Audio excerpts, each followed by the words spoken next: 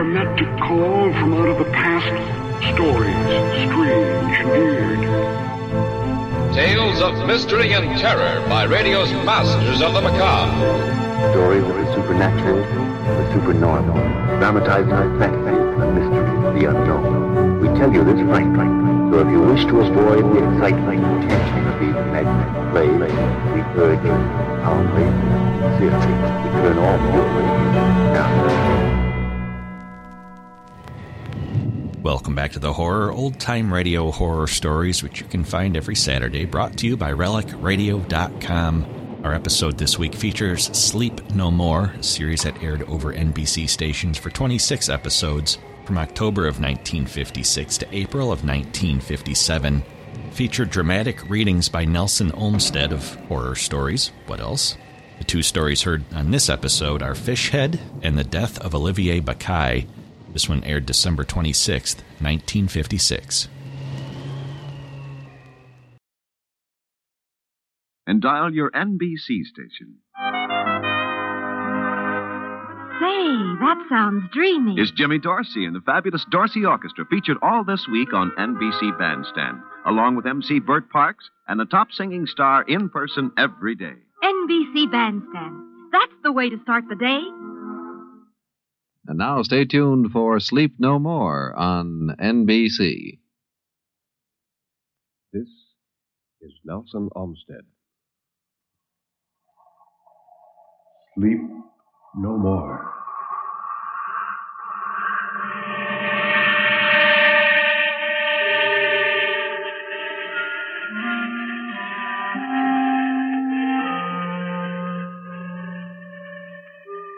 Sleep no more. Turn down the lights. Sink back in your chair and don't look into the shadows. In the shadows, there may be moving things. Tonight, it may be you will sleep no more.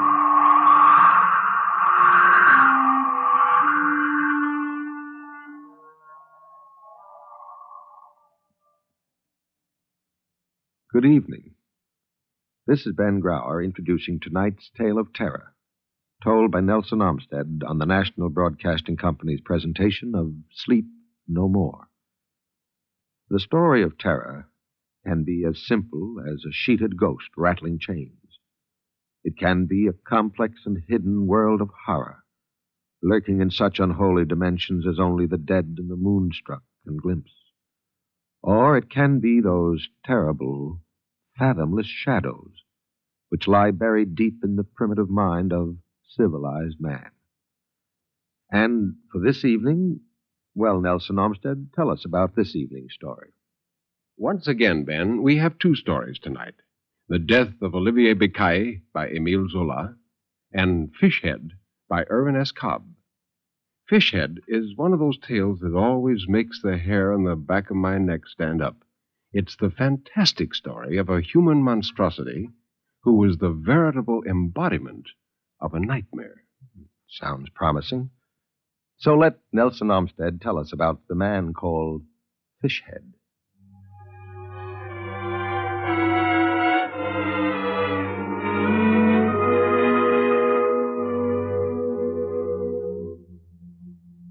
It goes past the powers of my pen to try to describe Reelfoot Lake for you, so that you, hearing this, will get the picture of it in your mind as I have it in mine. It's the largest lake south of Ohio, lying mostly in Tennessee, but extending up across what is now the Kentucky line. It is, and always has been, a lake of mystery. In places it is bottomless.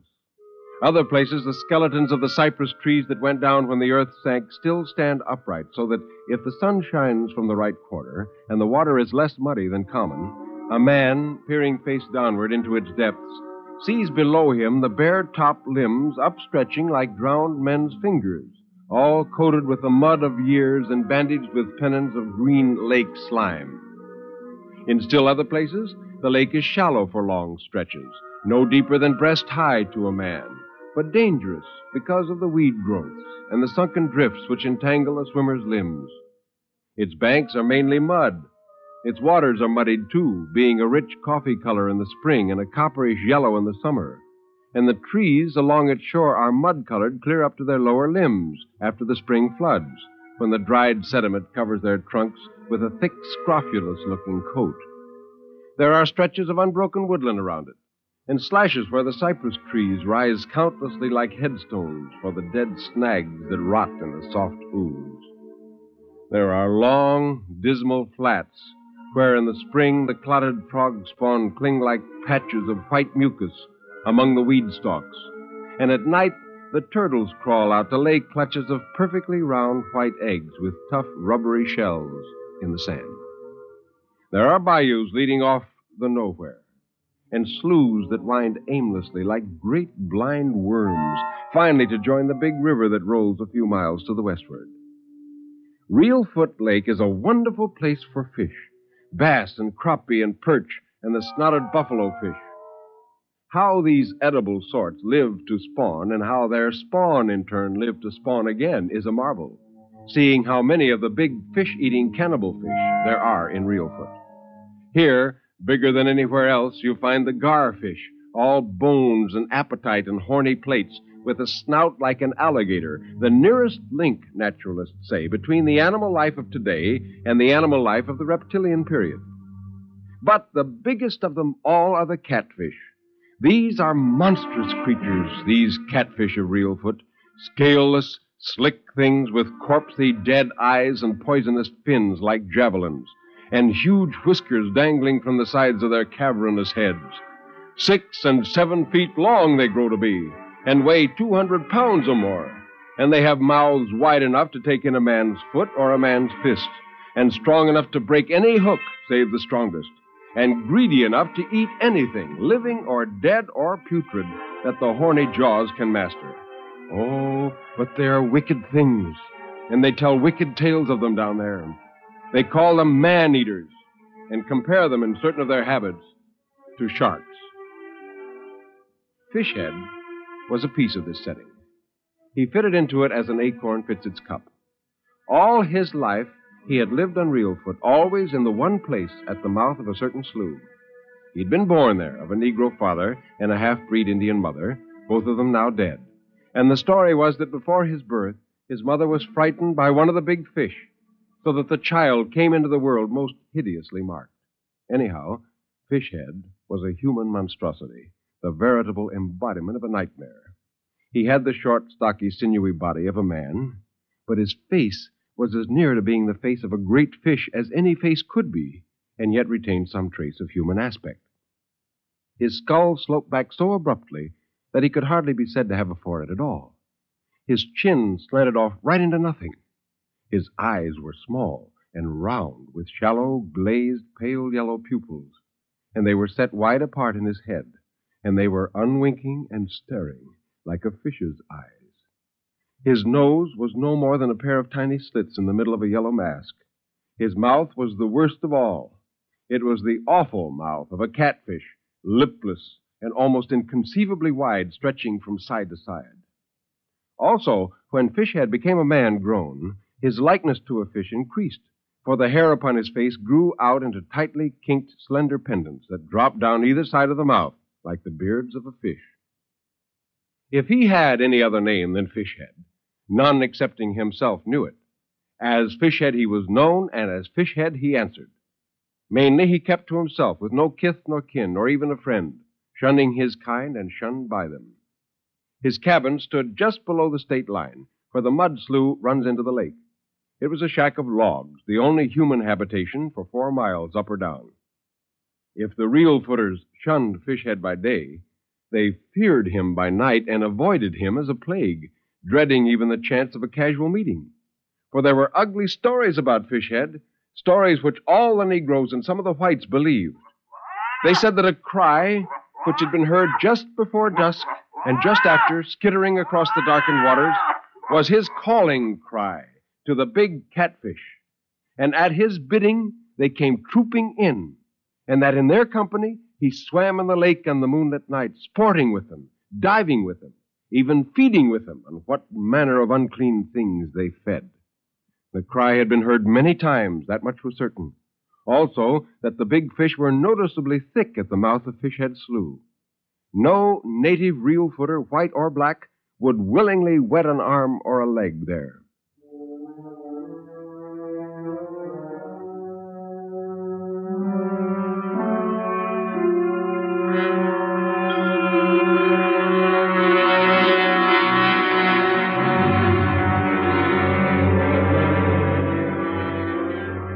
Here Fishhead had lived, and here he was going to die. The Baxters were going to kill him. And this day in late summer was to be the time of the killing. The two Baxters, Jake and Joel, were coming in their dugout to do it. This murder had been a long time in the making. The Baxters had to brew their hate over a slow fire for months before it reached the pitch of action. They were poor whites, poor in everything, repute and worldly goods and standing. A pair of fever-ridden squatters who lived on whiskey and tobacco when they could get it, and on fish and cornbread when they couldn't. The feud itself was of months standing. Meeting Fishhead one day in the spring, the brothers had accused him, wantonly and without proof, of running their trout line and stripping it of the hooked catch, an unforgivable sin among the water-dwellers and shanty-boaters of the South. Seeing that he bore this accusation in silence, only eyeing them steadfastly, they had been emboldened then to slap his face, whereupon he turned and gave them both the beating of their lives. They swore that they would get him. There'd been no hitch or mishap. No one had been abroad in the late afternoon to mark their movements. And in a little while, Fishhead ought to be due. Jake's woodsman's eye followed the downward swing of the sun speculatively. The shadows thrown shoreward lengthened and slithered on the small ripples. The small noises of the day died out. The small noises of the coming night began to multiply. The green-bodied flies went away, and big mosquitoes with speckled gray legs came to take their place. The sleepy lake sucked at the mud banks with small mouthing sounds, as though it found the taste of the raw mud agreeable. Bull bats began to flitter back and forth above the tops of the trees. A pudgy muskrat, swimming with head up, was moved to slide off briskly as he met a cottonmouth moccasin snake, so fat and swollen with summer poison that it looked almost like a legless lizard as it moved along the surface of the water in a series of slow, torpid S's. Directly above the head of either of the waiting assassins, a compact little swarm of midges hung, holding to a sort of kite-shaped formation. But the two brothers in their dugout gave heed to nothing except the one thing upon which their hearts were set and their nerves tensed. Joel gently shoved the gun barrels across the log, cuddling the stock to his shoulder and slipping two fingers caressingly back and forth upon the triggers. Jake held the narrow dugout steady by a grip upon a fox-grape tendril. A little wait, and then the finish came. Fishhead emerged from the cabin door and came down the narrow footpath to the water and out upon the water on his log. He stood there erect, his chest filling, his chinless face lifted up, and something of mastership and dominion in his poise. And then his eye caught what another's eyes might have missed, the round twin ends of the gun barrels, the fixed gleam of Joel's eyes aimed at him through the green tracery. In that swift passage of time, too swift to be measured by seconds, realization flashed all through him, and he threw back his head still higher and opened wide his shapeless trap of a mouth, and out across the lake he sent skittering and rolling his cry. And in his cry was the laugh of a loon and the croaking bellow of a frog and the bay of a hound, all the compounded night noises of the lake. And in it, too, was a farewell and a defiance and an appeal. The heavy roar of the duck gun came. At 20 yards, the double charge tore the throat out of him. He came down face forward upon the log, and then the blood came out of his mouth. And Fishhead, in death still as much fish as man, slid, flopping headfirst off the end of the log and sank face downward slowly, his limbs all extended out. One after another, a string of big bubbles came up to burst in the middle of a widening, reddish stain on the coffee-colored water. The brothers watched this, held by the horror of the thing they had done, and the cranky dugout, having been tipped far over by the recoil of the gun, took water steadily across its gunwale. And now there was a sudden stroke from below upon its careening bottom, and it went over, and they were in the lake. But the shore was only 20 feet away, the trunk of the uprooted tree only 5. Joel, still holding fast to his shotgun, made for the log, gaining it with one stroke. He threw his free arm over it and clung there, treading water as he shook his eyes free. Something gripped him. Some great, sinewy, unseen thing gripped him fast by the thigh, crushing down in his flesh. He uttered no cry, but his eyes popped out, and his mouth set in a square shape of agony, and his fingers gripped into the bark of the tree like grapples. He was pulled down and down by steady jerks, not rapidly, but steadily, so steadily. And as he went, his fingernails tore 4 little white strips in the tree bark. His mouth went under. Next, his popping eyes, then his erect hair, and finally his clawing, clutching hand. And that was the end of him. Jake's fate was harder still, for he lived longer, long enough to see Joel's finish. He saw it through the water that ran down his face, and with a great surge of his whole body, he literally flung himself across the log and jerked his legs up high into the air to save them. He flung himself too far, though, for his face and chest hit the water on the far side.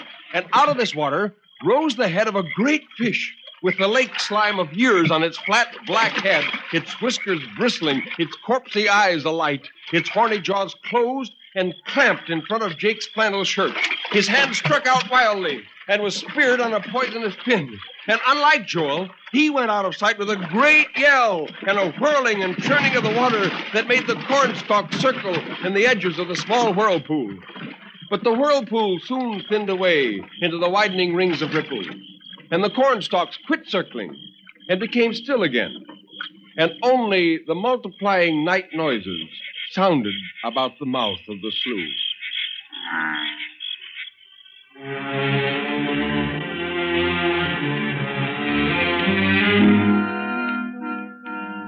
The bodies of all 3 came ashore on the same day near the same place. Except for the gaping gunshot wound where the neck met the chest, Fishhead's body was unmarked. But the bodies of the 2 Baxters were so marred and mauled that the real footers buried them together on the bank without ever knowing which might be Jake and which might be Joel.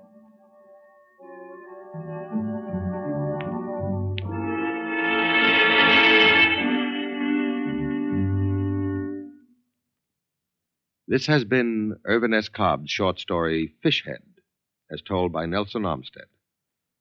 Now, Mr. Armstead, about the second story?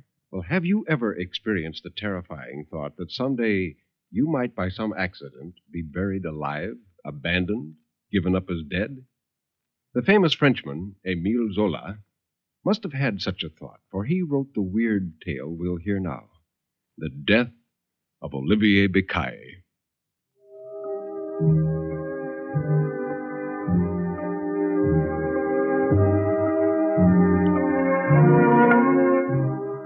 It was on a Saturday at 6 o'clock in the morning that I died. My poor wife had been bending over a trunk where she was looking for some linen. When she straightened up and saw my staring eyes, my rigid body, my chest quiet, she ran to me thinking I had fainted. She pressed my hands and looked into my face, and then a terror took hold of her, and she cried, "Oh, Lord, he's dead." I heard everything, but the sounds were faint and seemed to come from a distance. Only my left eye still perceived a confused light, a whitish glimmer, in which the objects of the room melted together. My right eye was completely paralyzed. This swoon, which overtook my entire body like a thunderbolt, prostrated me completely. My will was dead, not a fiber of my nerves obeyed me. Only within my impotent, inert frame, thought remained, slow, languid, but perfectly clear. Could this, then, be death? Even as a child, I was afraid of death. I had always believed I wouldn't live and that they would soon bury me, and this thought of the soil horrified me. I could never accustom myself to it, even though it haunted me constantly. And in growing up, I had always retained this fixed idea and this fear. All this was passing through my mind while my dear Marguerite continued to weep beside me. It troubled me, not knowing how to calm her, not being able to tell her that I wasn't suffering. If death was nothing but this swoon of the flesh, then indeed I was wrong to have feared it so. It was actually a feeling of well-being, a great repose, in which worry and trouble were left behind. Poor Marguerite. Now she was alone. She kissed my hands and cried out repeatedly, "Olivier, answer me, answer me. Oh, he is dead." But I couldn't possibly be dead. I would wake up soon, surely. Yes, presently I would lean over and take Marguerite in my arms. Presently, when she came to me again, I would murmur very low so as not to frighten her while I kissed her cheek. I'm only sleeping, my dearest. Don't you see that I'm alive and that I love you? The next moment, I heard a voice which I recognized. It was that of the old lady, Madame Gabin, who lived in the same floor. I felt her approaching. She looked at me, touched me, and then murmured gently, "Oh, my poor child, my poor child." Madame Gabin took possession of the situation and quieted Marguerite as much as she could. And suddenly the misty light that I could still observe with my left eye disappeared. Madame Gabin had just closed my eyes, though I had not felt the touch of her finger on my eyelid. When I at last understood, a chill began to creep down my backbone. Then Madame Gabin spoke. "You know, my dear, we must think about formalities, the announcement to the city hall and all the details of the funeral. You're in no state to think about that now, and I don't want to leave you alone, but if you will permit me, I'm going to see if Monsieur Simoneau is at home." Well, Marguerite didn't answer. However, I wished that she would have refused the services of this Simoneau. I had seen him 3 or 4 times during my short sickness. He was a big fellow, very handsome, very strong. I detested him, perhaps because of his manly appearance. The evening before he had come in, and it had pained me to see him sitting next to Marguerite. She appeared so pretty, so white, beside him. Simoneau came, murmured his sympathy, and left to make arrangements. As the room became silent again, I asked myself whether this nightmare would last very long. I must be alive, for I sensed everything that was going on. I tried to imagine exactly what had happened to me. It must be one of those strokes of catalepsy about which I had heard. When I was very young, I had experienced trance-like fits which lasted several hours. Evidently, it was a crisis of this sort which now made my body rigid, as though life had left it, and which deceived everyone around me. But my heart would begin beating again. Blood would course through my veins once more. I would awaken, and I would console Marguerite. In reasoning thus, I found some peace for myself.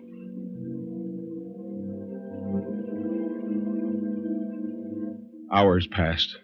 Simoneau reappeared, whispering to Madame Gabin that the funeral was set for 11 o'clock the next day, and that the doctor for the dead would soon come. The doctor for the dead. He would do what would be necessary to revive me. I waited for him with great impatience. He came that night, not even excusing himself for being so late. He lost no time. I gathered he was tired, impatient, and in a hurry. Did he touch my hand? Did he listen for my heartbeat? I don't know. But it seemed to me that he looked at me with a great indifference. A moment later, he was gone.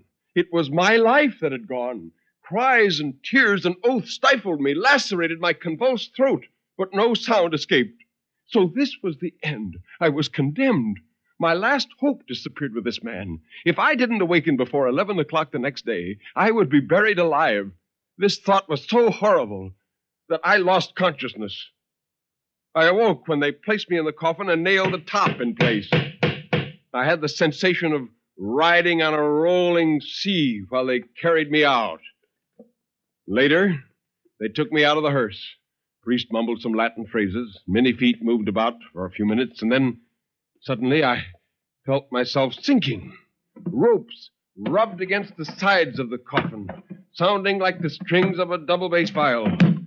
This was the end. A double concussion, violent and loud as a cannon, burst upon me near the left side of my head as the first shovelfuls of dirt hit the coffin. A second impact took place near my feet. Then another even greater than the last struck me through the center. So violent was it that I thought the coffin would break in two, and I fainted.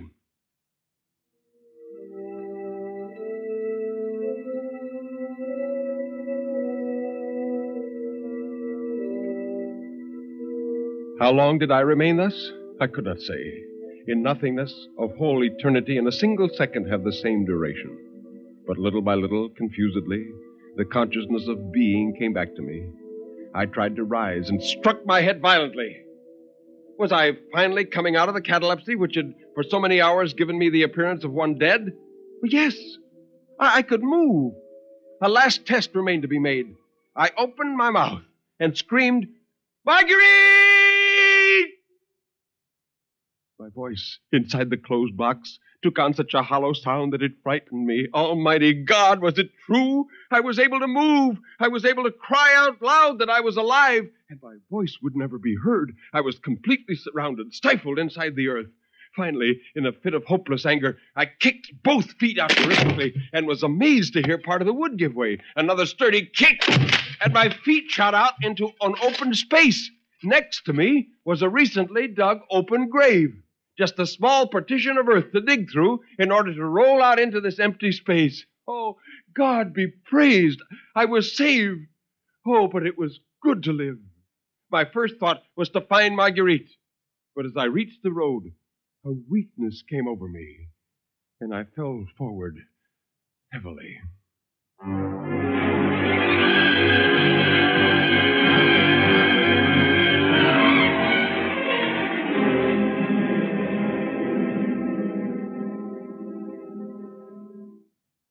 For 3 weeks, I was unconscious. When I finally came to my senses, I found myself in a strange room. A man was there taking care of me. He told me simply that one morning he found me on Montparnasse Boulevard and had taken me to his home. He was an old doctor who'd given up his practice. When I began to thank him, he cut me short by saying the case had appeared interesting to him and that he wanted to study it. Further than this, I learned nothing. I regained strength slowly. But one June morning, I obtained permission to take a short walk and immediately set out to go to my old lodging.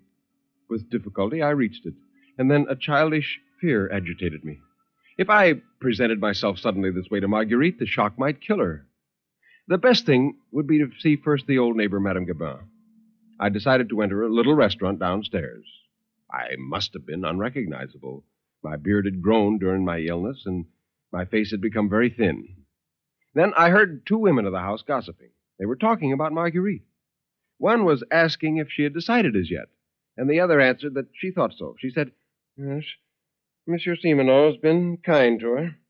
He's wound up his father's affairs, and he has a lot of money, and he's offered to take her to the country with him to live with one of his aunts who wants a companion.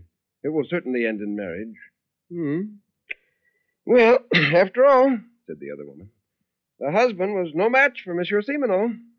I never liked him, always whining and not a penny. No, he was no husband for a woman with blood in her veins."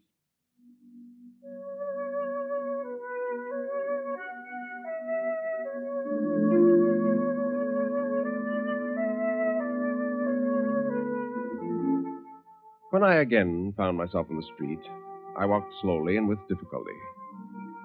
I didn't suffer much, however. I even smiled when I saw my shadow in the sun. Certainly, I was very thin.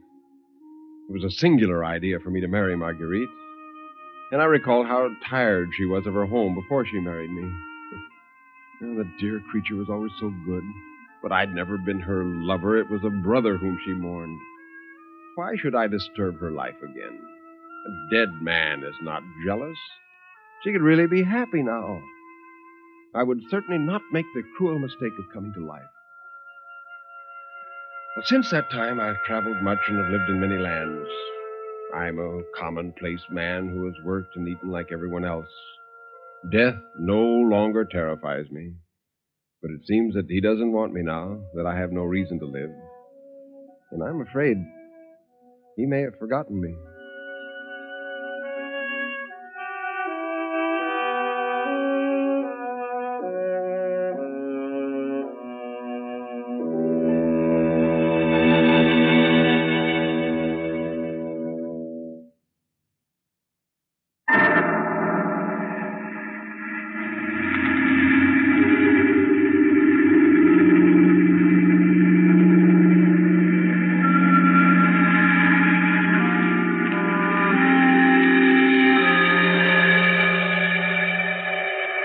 You can turn up the lights now. You can look around you. Nobody is there, really.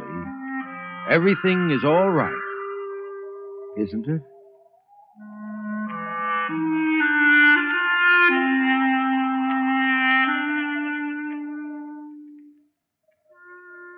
Well, Nelson Olmsted, what's on the story list for next week? 2 quite different stories, Ben. The first, The Horsehair Trunk by Dave Grubb, is a story of revenge calculated to chill your spine. The second, A Friend to Alexander, is by James Thurber, who is noted principally for his humorous writings, although I doubt if you'll find anything to laugh at in this little gem. And if you meet me here next week, I'll prove it. You've been listening to Sleep No More, an NBC Radio Network production directed by Kenneth McGregor. Mr. Olmsted's albums are recorded exclusively for Vanguard Records. Until next week, when Nelson Olmsted will again be here in person, this is Ben Grauer bidding you good night.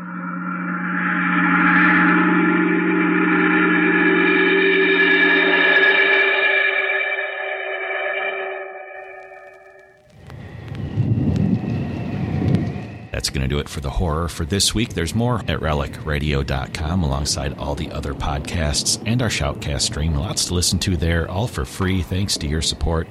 If you'd like to help support the horror and all of the Relic Radio shows, visit donate.relicradio.com or click on one of the links on the website. We've got some downloadable sets for certain donation amounts, though any amount is always appreciated and helpful. Thank you again to those who have helped out. Thanks for joining me this week. Be back next Saturday with another episode of The Horror.